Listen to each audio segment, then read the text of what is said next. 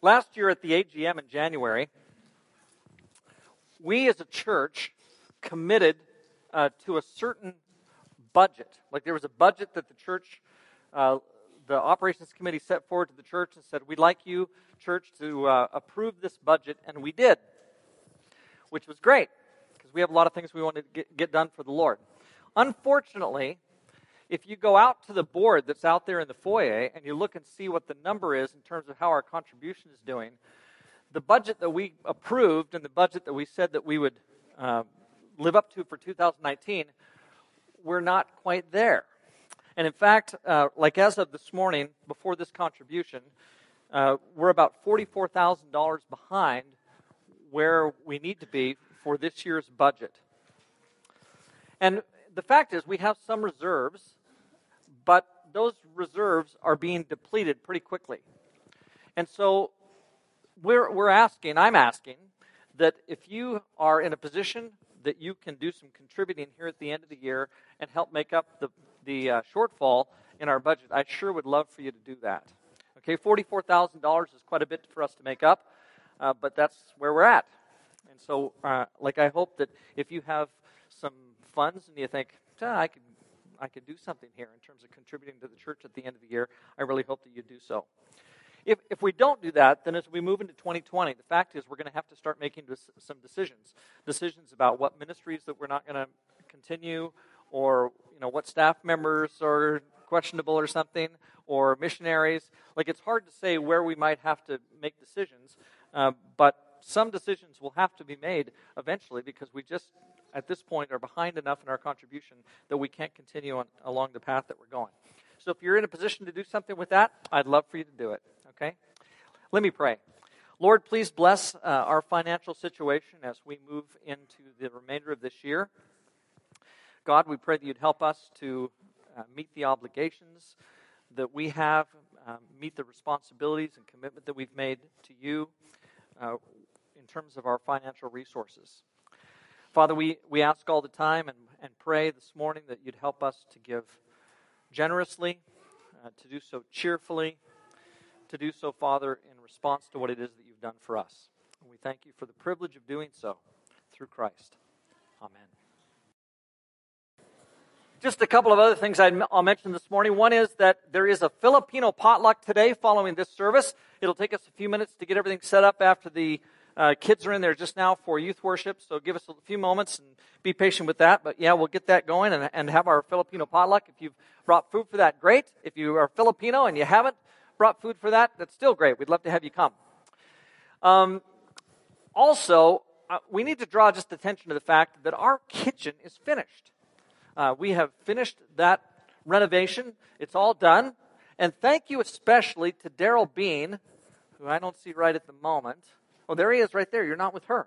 You're supposed to be sitting with her. What's up? Never mind. There's something happened between the two of them. We should draw attention to this. Anyway, we're very grateful for Daryl and his work and his marriage and everything that he's put into our kitchen addition. And I think we really do deserve to give him a hand for all the work that he's done. So, Daryl, thank you very much.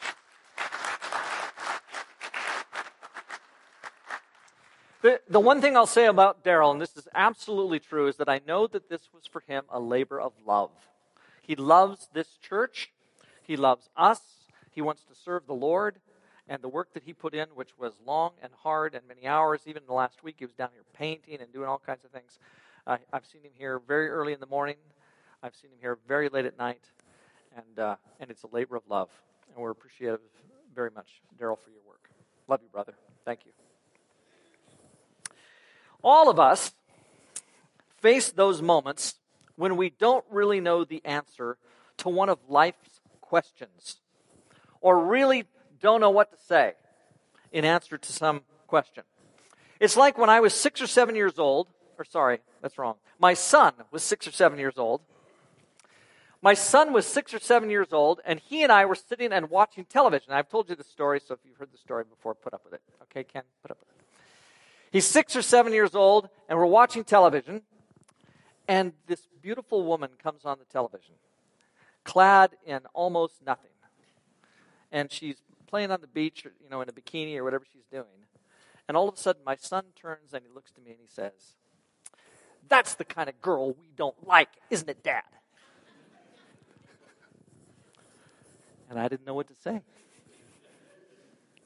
I could lie. I didn't know what to say. Sometimes you're without words in the response to a question. And at that moment, I didn't know exactly what to say.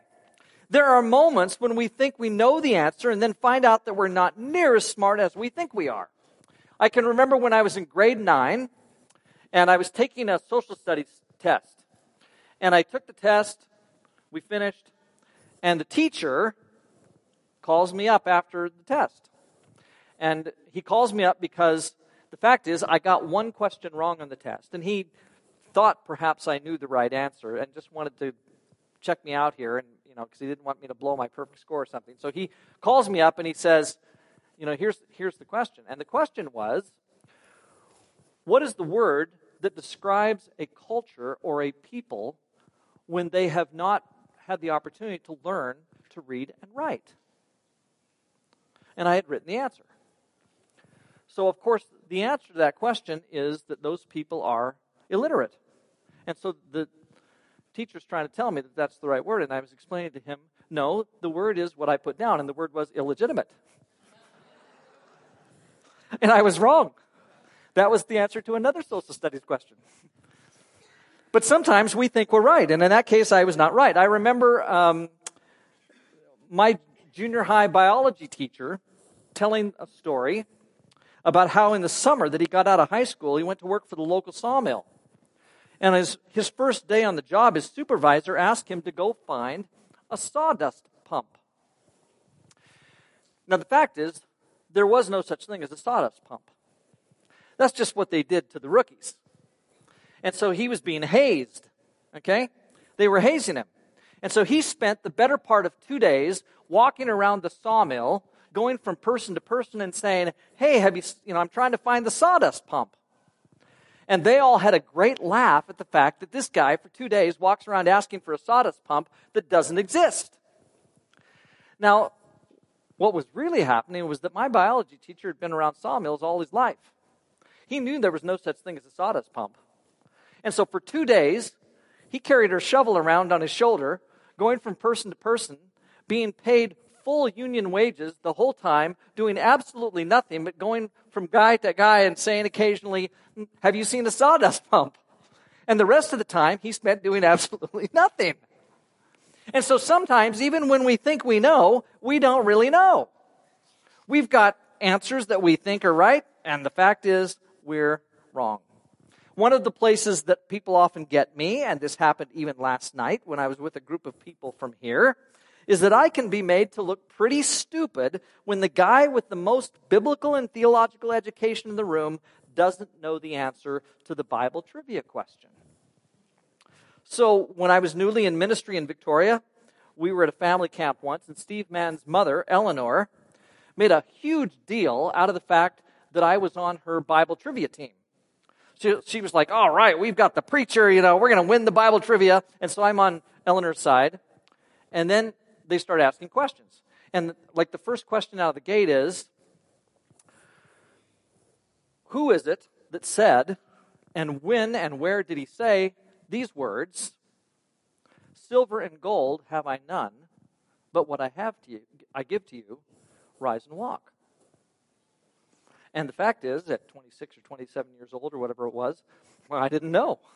I'd read the book of Acts before, but I didn't know.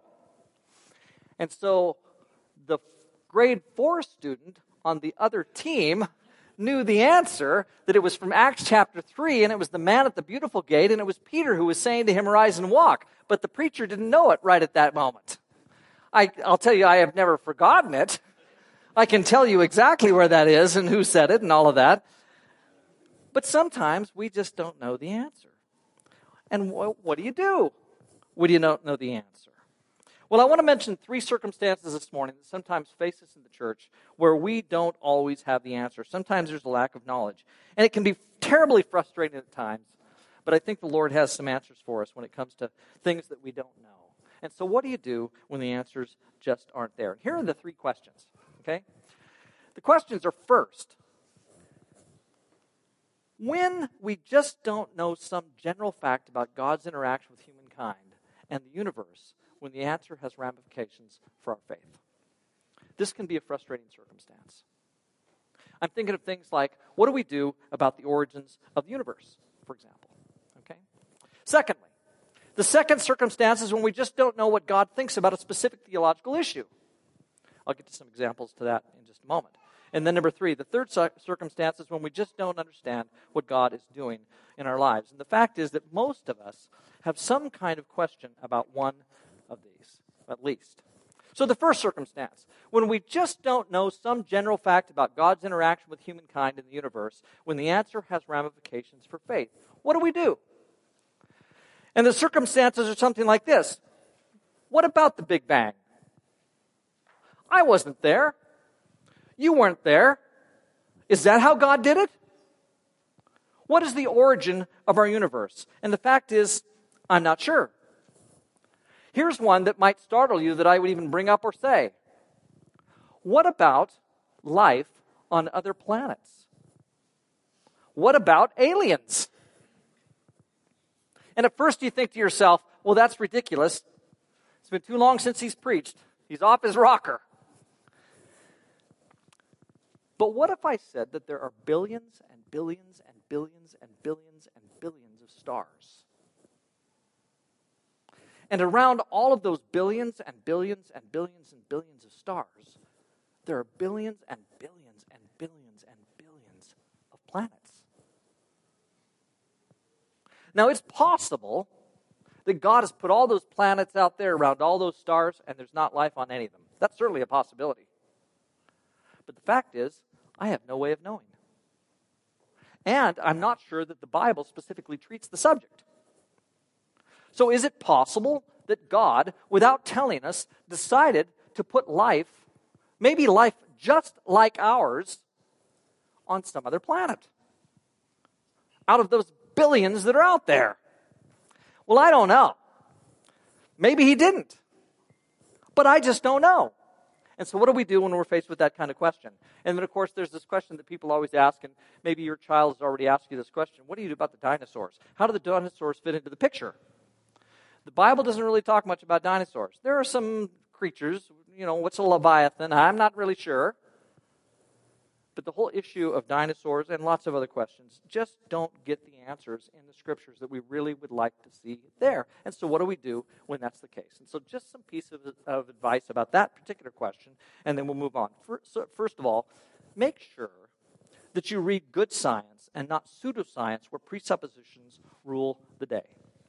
And sometimes this is the case. Christians have, unfortunately, sometimes been pretty poor, pretty pathetic scientists in order to make points that we want to make. And we actually do ourselves a disservice. I think this becomes a problem in the church when we do that kind of thinking. God wants us to do great thinking. If we're going to be scientists, he wants us to be the best scientists we can possibly be. And to have really good science at our disposal. Now, of course, this can go both ways. Oftentimes, it's not the Christian, but the scientist who's crazy, who doesn't get it, who's totally wrong in the perception that they have of the way things are. So it can go both ways, and we need to recognize that as well. But we can't substitute that which is poor reasoning or poor science to prove our theology, because when we do, we end up making God look bad rather than adequately defending him. So we try and defend God, and sometimes we do a poor job of that. We need to be careful. Here's another thing we need to do. Don't be too quick to accept the traditional answer just because it's the tradition or the answer that matches with your view. And we've seen this, of course, many times in the history of Christianity. There are times when we hold on to a traditional answer because it's the traditional answer when really it's not all that defensible. And so, for example, someone like Galileo comes along with a new idea. Or Copernicus comes along with a new idea and says, you know what? The earth is not the center of the universe. Instead, the sun, rather than revolving around the earth, we're revolving around it. And then in addition to that, not only are we not the center of the universe, we're not even the center of our own solar system. We're not the center of our galaxy. Our universe is massive, and all those galaxies, hundreds of billions of them, we're not certainly the center of all of those. And we just need to recognize that.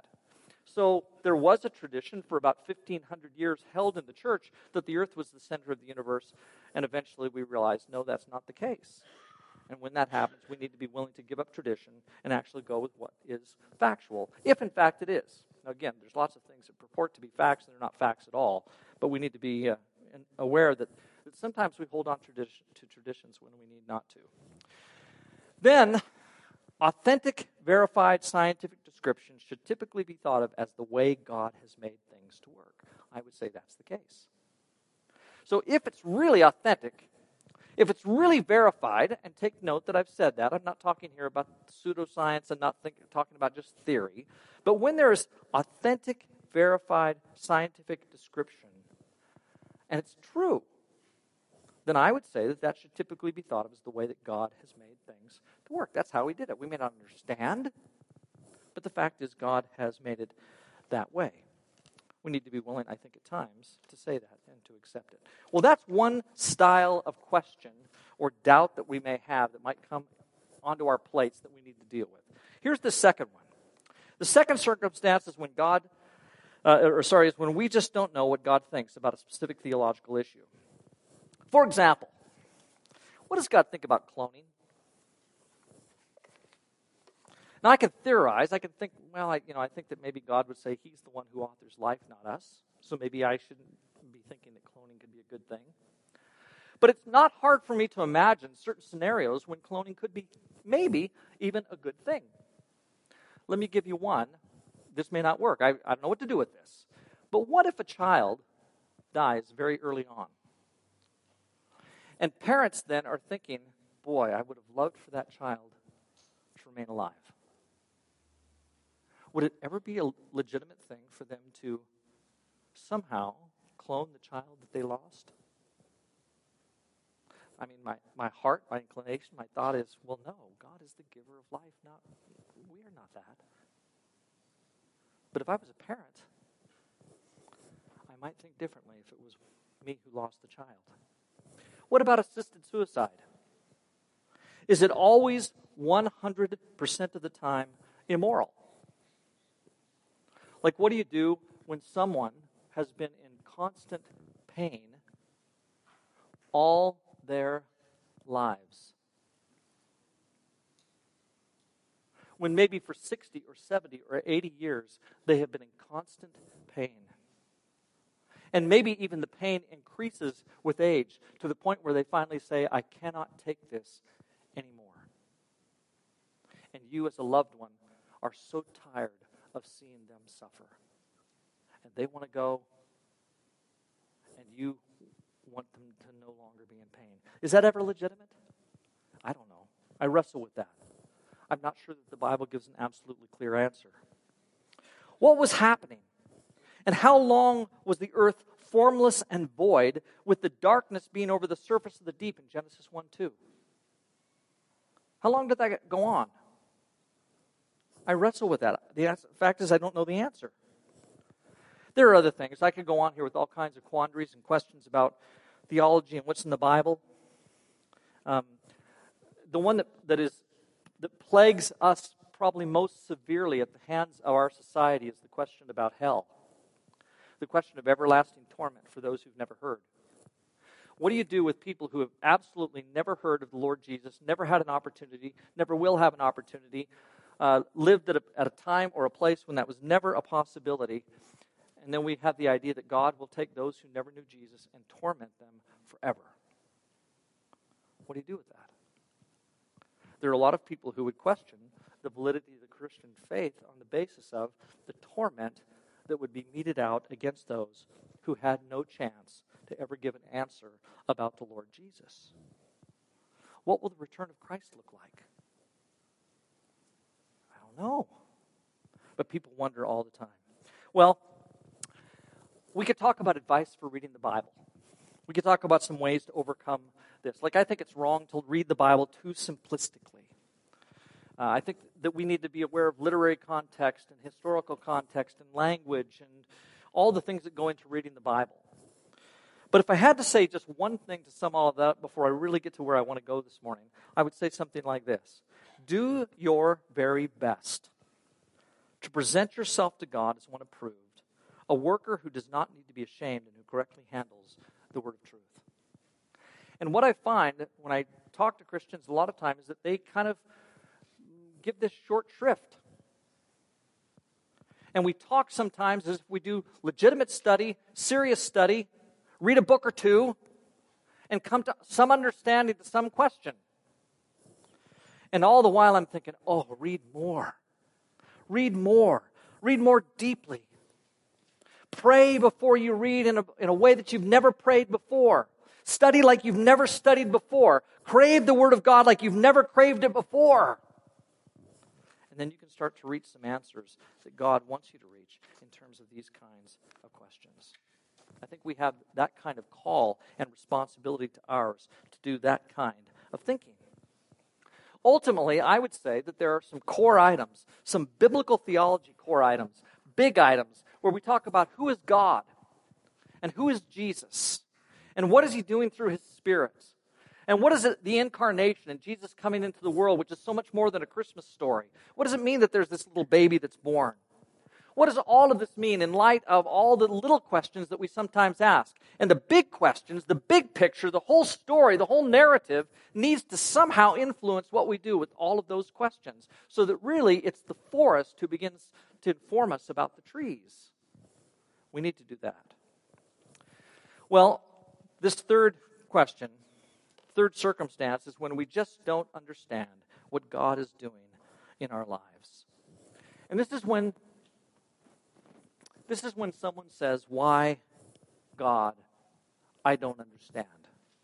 Why me?" I remember very clearly when I was I was 7 years old, and the kid that was living next door, Steve Finnegan, got on his bicycle. He was about 11. Got on his bicycle to go deliver his papers that afternoon. And he's doing his paper route on his bicycle, and a guy comes out of the T&R restaurant, out of the bar, who'd been drinking all afternoon, and hit Steve Finnegan with his car when Steve was driving over an overpass on his bicycle. Threw him 10 feet up in the air. This kid comes down on the pavement, and he's killed. And I remember walking down the sidewalk like it was yesterday.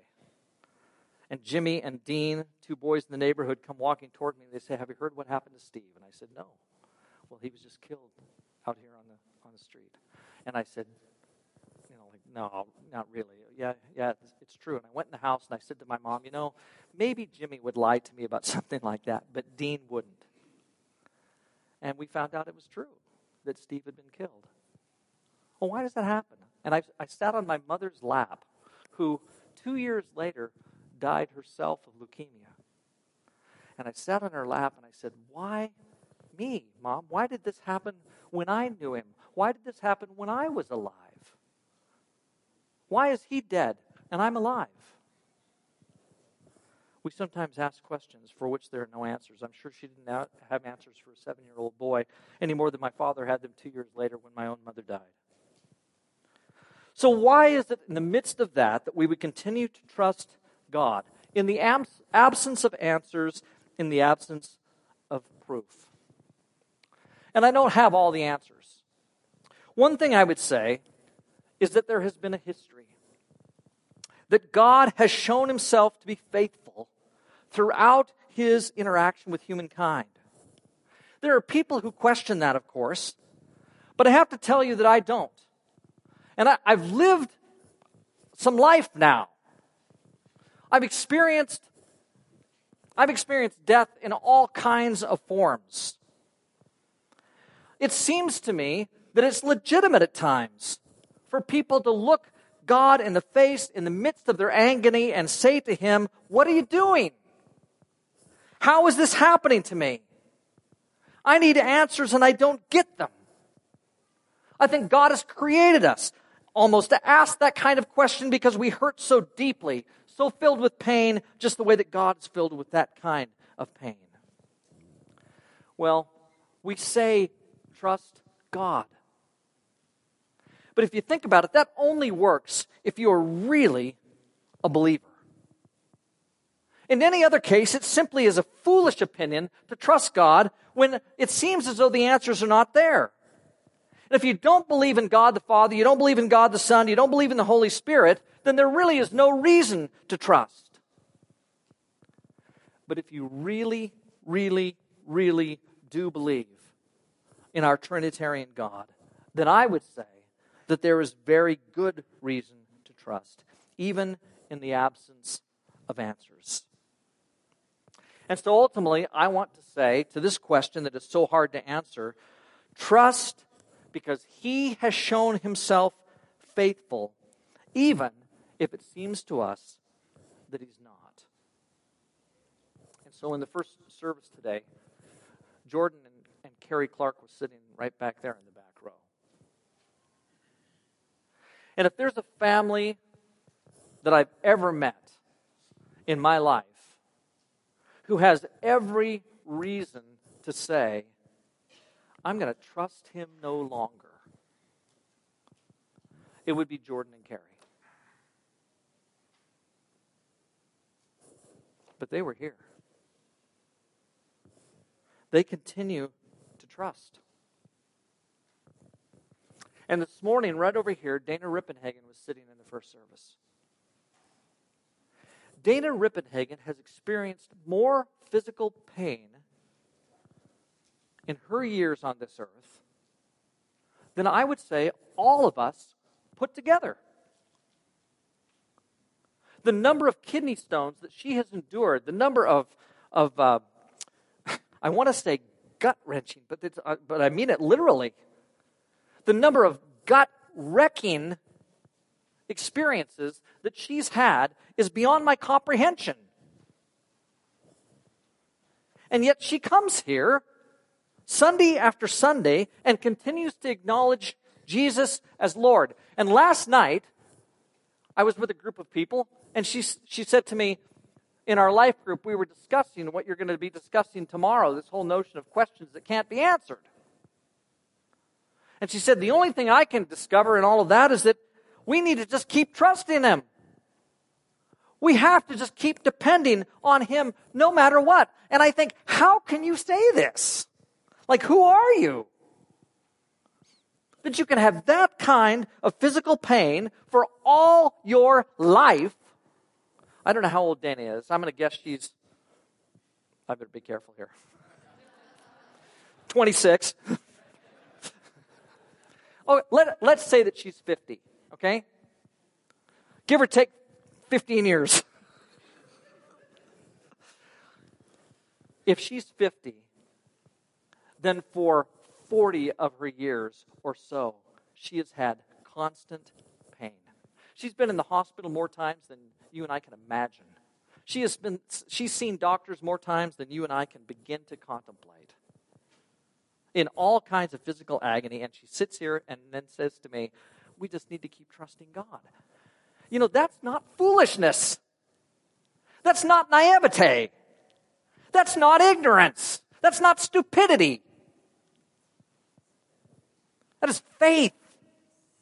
That is belief. That says, I will trust Him no matter what happens in my life. And that's what she does.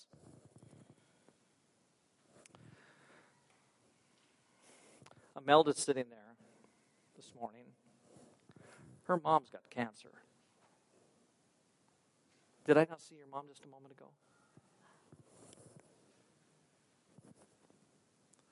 And I don't know what's going to happen with that. I don't think Imelda knows. I don't think Ignacia knows. If I'm going to be absolutely brutally honest with this lady sitting in front of me this morning, I'm going to say it doesn't look very good. But she's here. And she prays. And she asks this God whom she loves and who she believes loves her to be with her every moment of the rest of her days on this earth. Is that too simplistic for you? To keep believing Him, even when all the signs point in the direction of maybe saying, let's give this up. Come on. It's not too simplistic for me. In fact, I would say exactly the opposite. That's the profound side of our faith. That's the deep side of what it means to think about who God is. And that when we think deeply about who He is, and we hear His Word, and we take it in, that's where we end up. I'm tempted to I will read this. I'm tempted to make this the last thing I'll read this morning, but it won't be. There's more to say here. But listen to the words of Job. Now, you know who Job is. Listen to the words of this book, and this is the Lord responding to Job. Then the Lord spoke to Job out of the storm, and He said, "Who is this that obscures my plans with words without knowledge? Brace yourself like a man. I will question you, and you shall answer me. Where were you when I laid the earth's foundation? Tell me if you understand. Who marked off its dimensions? Surely you know. Who stretched a measuring line across it? On what were its footings set? Or who laid its cornerstone? While the morning stars sang together and all the angels shouted for joy. Who shut up the sea behind doors when it burst forth from the womb? When I made the clouds its garment and wrapped it in thick darkness. When I fixed limits for it and set its doors and bars in place. When I said, this far you may come, sea, and no more.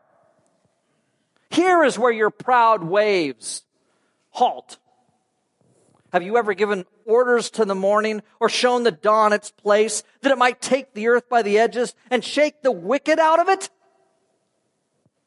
Of course, the answer is silence. Because what could Job possibly say when God questions him? We need to keep thinking rightly about God and trusting God, even when every voice around us is screaming that we should give up and no longer believe. I want you to turn to Isaiah 55. We're going to finish this way. And you have to remember, this was written about a time when Israel was still in exile. The prophet is telling them, he's telling the exiles, despite everything around them that looks negative, despite the fact that they can't see God working, that they need to keep trusting and believing. So they have been in Babylon for 70 years. And it wasn't very good. They were slaves in Babylon. Many people had been killed in the process of them going to Babylon. But God exhorts them to continue to hope. And here's what He says. Look at your text if you're looking at your Bibles. Seek the Lord while He may be found. Call on Him while He's near. Let the wicked forsake their ways and the unrighteous their thoughts. Let them turn to the Lord, and He will have mercy on them, and to our God, for He will freely pardon. For my thoughts are not your thoughts, neither are your ways my ways, declares the Lord. As the heavens are higher than the earth, so are my ways higher than your ways, and my thoughts than your thoughts. As the rain and snow come down from heaven and don't return to it without watering the earth and making it bud and flourish, so that it yields seed for the sower and bread for the eater, so is my word that goes out from my mouth. It will not return to me empty, but will accomplish what I desire and achieve the purpose for which I sent it. Wow. Why will we trust Him? Because He says, I am absolutely reliable, absolutely dependable. I will do what I say I'm going to do. And in fact, when we think about it, He has always done exactly what He needed to do. And so if you ever wonder, does God know what He's doing? The answer is yes. And when you sometimes want to throw in the towel and give up faith because you don't understand, it's time to trust. He calls you to continue to trust. And I'm encouraging you to do the same this morning. These last words from Proverbs chapter 3, verses 5 and 6. And many of us learn these as a memory verse. It's probably on our list that Carrie's given us. Trust in the Lord with all your heart, and lean not on your own understanding. In all your ways submit to him, and he will make your paths straight. Do you believe that? Do you believe in him? I believe that. Let's pray.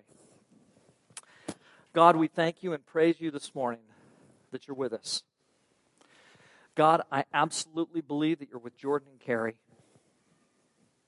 I absolutely believe that you're with Dana. I absolutely believe that you're with Ignacia. God, you are the Lord of this universe. I don't think anything happens in this universe without you knowing it. There may be things, God, that you allow to happen, but you behind everything are ultimately the force in our existence. Help us to put ourselves completely into your hands, and especially when we don't understand and don't have the answers. It's through Christ that we pray. Amen.